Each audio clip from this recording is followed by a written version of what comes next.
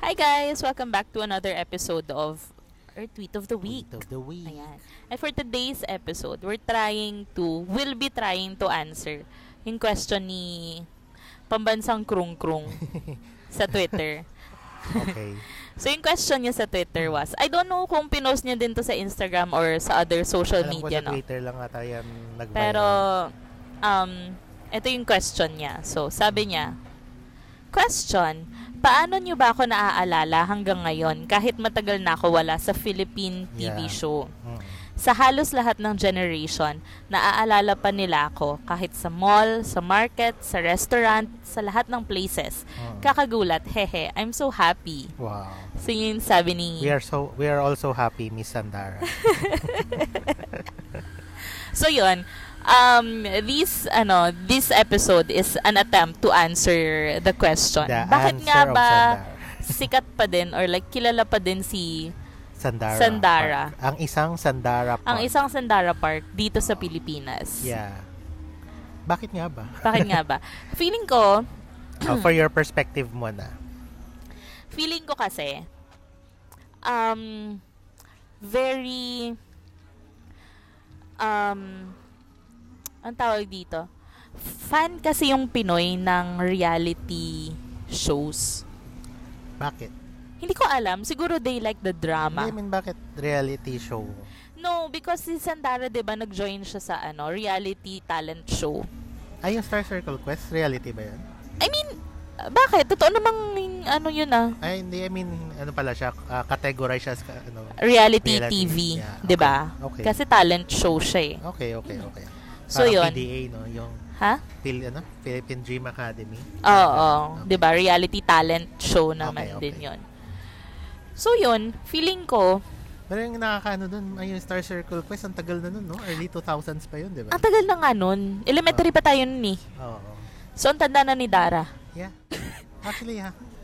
Okay. Anyway, hindi yun yung point ko. Yung point ko is, fan kasi yung Pinoy ng ganon. Okay. Ng ganong mga shows. Yung mga talent shows, reality shows, like, diba, yung, yun nga, sinabi mo na, Star Circle Quest. Okay. Yung counterpart niya sa kabilang network na Okay. Starstruck. Starstruck. Yung Dream, believe, survive. Starstruck. So, yun, kahit yung mga extra challenge, Yeah. diba? Okay. Fear Factor. Okay. Di ba parang nag-click talaga siya sa masa, sa Okay. Pinoy na viewers. Kasi feeling ko we like the drama eh. Tapos, bilang dakilang mga chismoso at chismosa. Oo. Tsaka, kasi pag mga gantong shows, parang meron tayong kanya-kanyang manok. Okay. Tapos, isasabong natin sila. Tapos, kung sino na manalo. Okay. Gets ko na. Kasi parang ang naging career path ni Sandara, parang nadaanan niya yung lahat ng patok sa every generation. Kasi like for example, yun nga, yung Star Circle Quest, sabi mo nga, patok sa masa. Mm-mm. Pero that time kasi, ang mga, say, 20s or 30s na edad na nanonood nung time na yon is yung mga na rin ngayon, mga matatanda na rin. Mm-mm. Older generation. Mm-mm. At saka bilang bilang dakilang mga chismosa, siya, parang nag-stay or nag-instill siya sa atin. Tsaka iconic talaga siya. Hindi, mo na yung point ko. Okay. Siguro yung sinasabi ko lang, doon pumasok yung older generation. Sa Bakit mindset. kilala siya ng mga older generation kahit ngayon? Tapos, nung pumasok naman siya sa YG Entertainment. Wag muna. Dito muna sa Pilipinas. Ko nga muna kung bakit siya naging patok sa every generation. Okay. Point ko eh. Ay, sorry. Yun, pumasok siya sa YG Entertainment at napasok siya sa 21. Naging patok naman siya sa younger generation at that time. Mm-mm. Na ngayon, yung matanda, medyo matanda na din ngayon. Mga adults na rin ngayon. Mm-mm. Plus, kasi yung 21, yung pagkasikat ng 21, sila yung naging stepping stone sa mga next generation of K-pops naman. Mm-mm. So, sila yung mga older sisters. Pumasok pa rin sila sa younger generation right now. That's why naging career path ni Sandara here in the Philippines is is multi-generational. Yeah, it accommodated every generation. Okay. So, yun yung tingin ko. Okay. Yun. So, yung point ko naman, bakit sikat siya?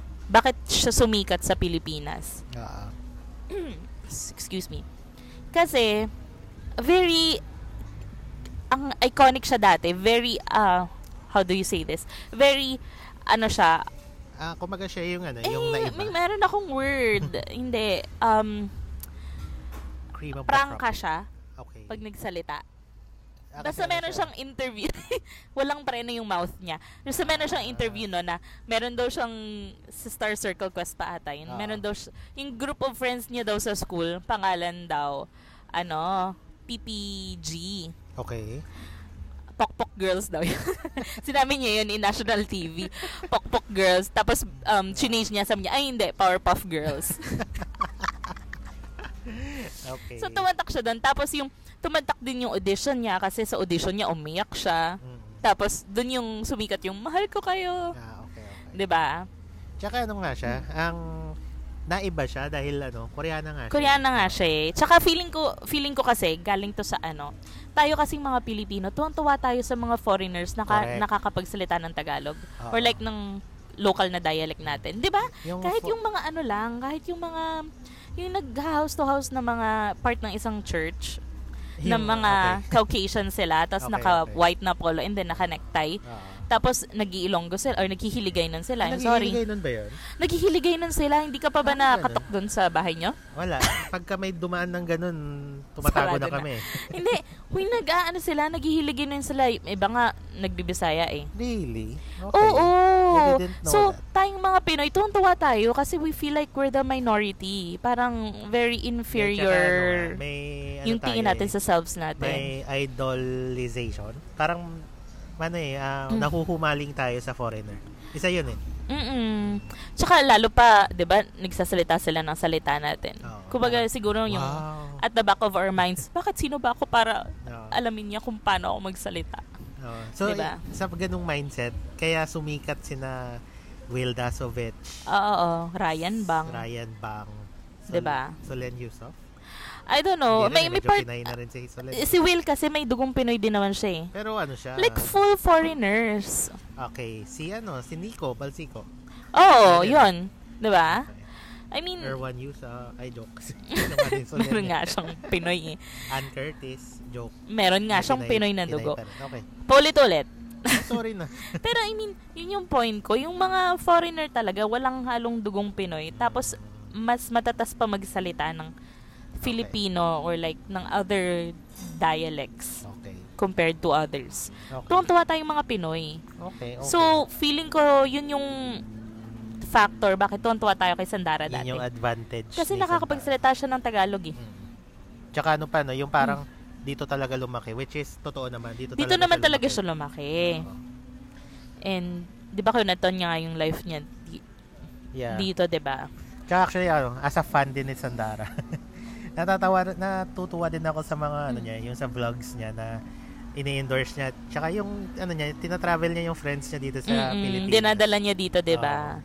Ang isang iconic nga doon yung kwento niyang dinala niya daw yung Big Bang doon sa Tagaytay. Tsaka favorite niya yung yung sabi mo favorite niyang restaurant dito? Jerry's Grill. Jerry's Grill. Yata nakalimutan ko. Parang gano'n na. So yun, yun siguro. Yun yung mga naging reasons kung patong-patong na. Yeah. Tsaka cute din naman talaga siya nung sumali siya sa Star Circle. Yeah. Tapos naging maangas siya nung nag-iba yung image niya, no? But minahal pa din siya ng mga Pinoy. Yeah. And we still call her Sandara Park. Yeah, correct. No one calls her Dara. Yes. Kapag sa Pilipinas, Actually, parang shock nga yung mundo nun sa Pilipinas nung in-announce na yung 21. Yes. Doon pala si Sandara. Si Sandara! Diba? Parang feeling ko one of the reasons din yun bakit nakahakot ng mga Pinoy fans yung K-pop. Siguro may factor nga. Diba? Kasi dala-dala tayo ni Sandara eh. Tapos ang kagandahan pa kasi si Sandara, gustong-gusto niya rin dalhin talaga yung Pilipinas. No? Kaya dapat siya yung naging ambassador eh. Hindi dapat si Oo, yung isa. O wag na nating mag-name drop. Kaya agree ako, dapat si Sandara yung naging ganun. Anyway, ikaw, may dadagdag ka pa? Feeling ko, basta yun yung theory ko kung bakit sikat si Sandara dito sa Pilipinas. Kaya Sandara, if marinig mo man to, fans mo kami. So yun, meron ka pang other insights? I guess yun na lang din naman yung yung sagot ko regarding sa question niya. Dahil nga, yun, the career path na dinaanan ni Sandara, naging part din ng every generation. So yun. Tsaka feeling ko kasi, mas the reason why mahal na mahal siya ng mga Pinoy. Kasi hindi niya tayo kinakalimutan. Yeah. Hanggang ngayon marunong pa rin siya mag-Tagalog. Dalang-dala niya nga yung Pilipinas. 'Di ba? Parang part na talaga ng life niya. Part na talaga ng kung sino siya. Tsaka yung nakakabilib nga doon Kaya hanggang ngayon patok pa rin siya sa mga younger generation na K-pop fans. Kasi yung mga bagong K-pop na rin personalities. Idol rin naman nila si Sandara Parang ina-acknowledge pa rin nila yung Dara ng 21. So with that, pati yung mga fans nila na mga ng younger na K-pop groups, nakikilala pa rin si Sandara kasi ina-idolize din ng mga so, idol nila si Sandara they respect her also, yeah. 'di ba? So yun. So yun, that's it. Siguro yun lang naman yung kay Sandara. So yun po yung answer, Miss Sandara Park, kung bakit kilala pa din po kayo ng mga Pinoy kahit saan kayo magpunta. Kahit sa kaduluduluhan po ng Pilipinas. Yeah. Ganun kasikat si Sandara na kahit saan ka ng parte ng Pilipinas.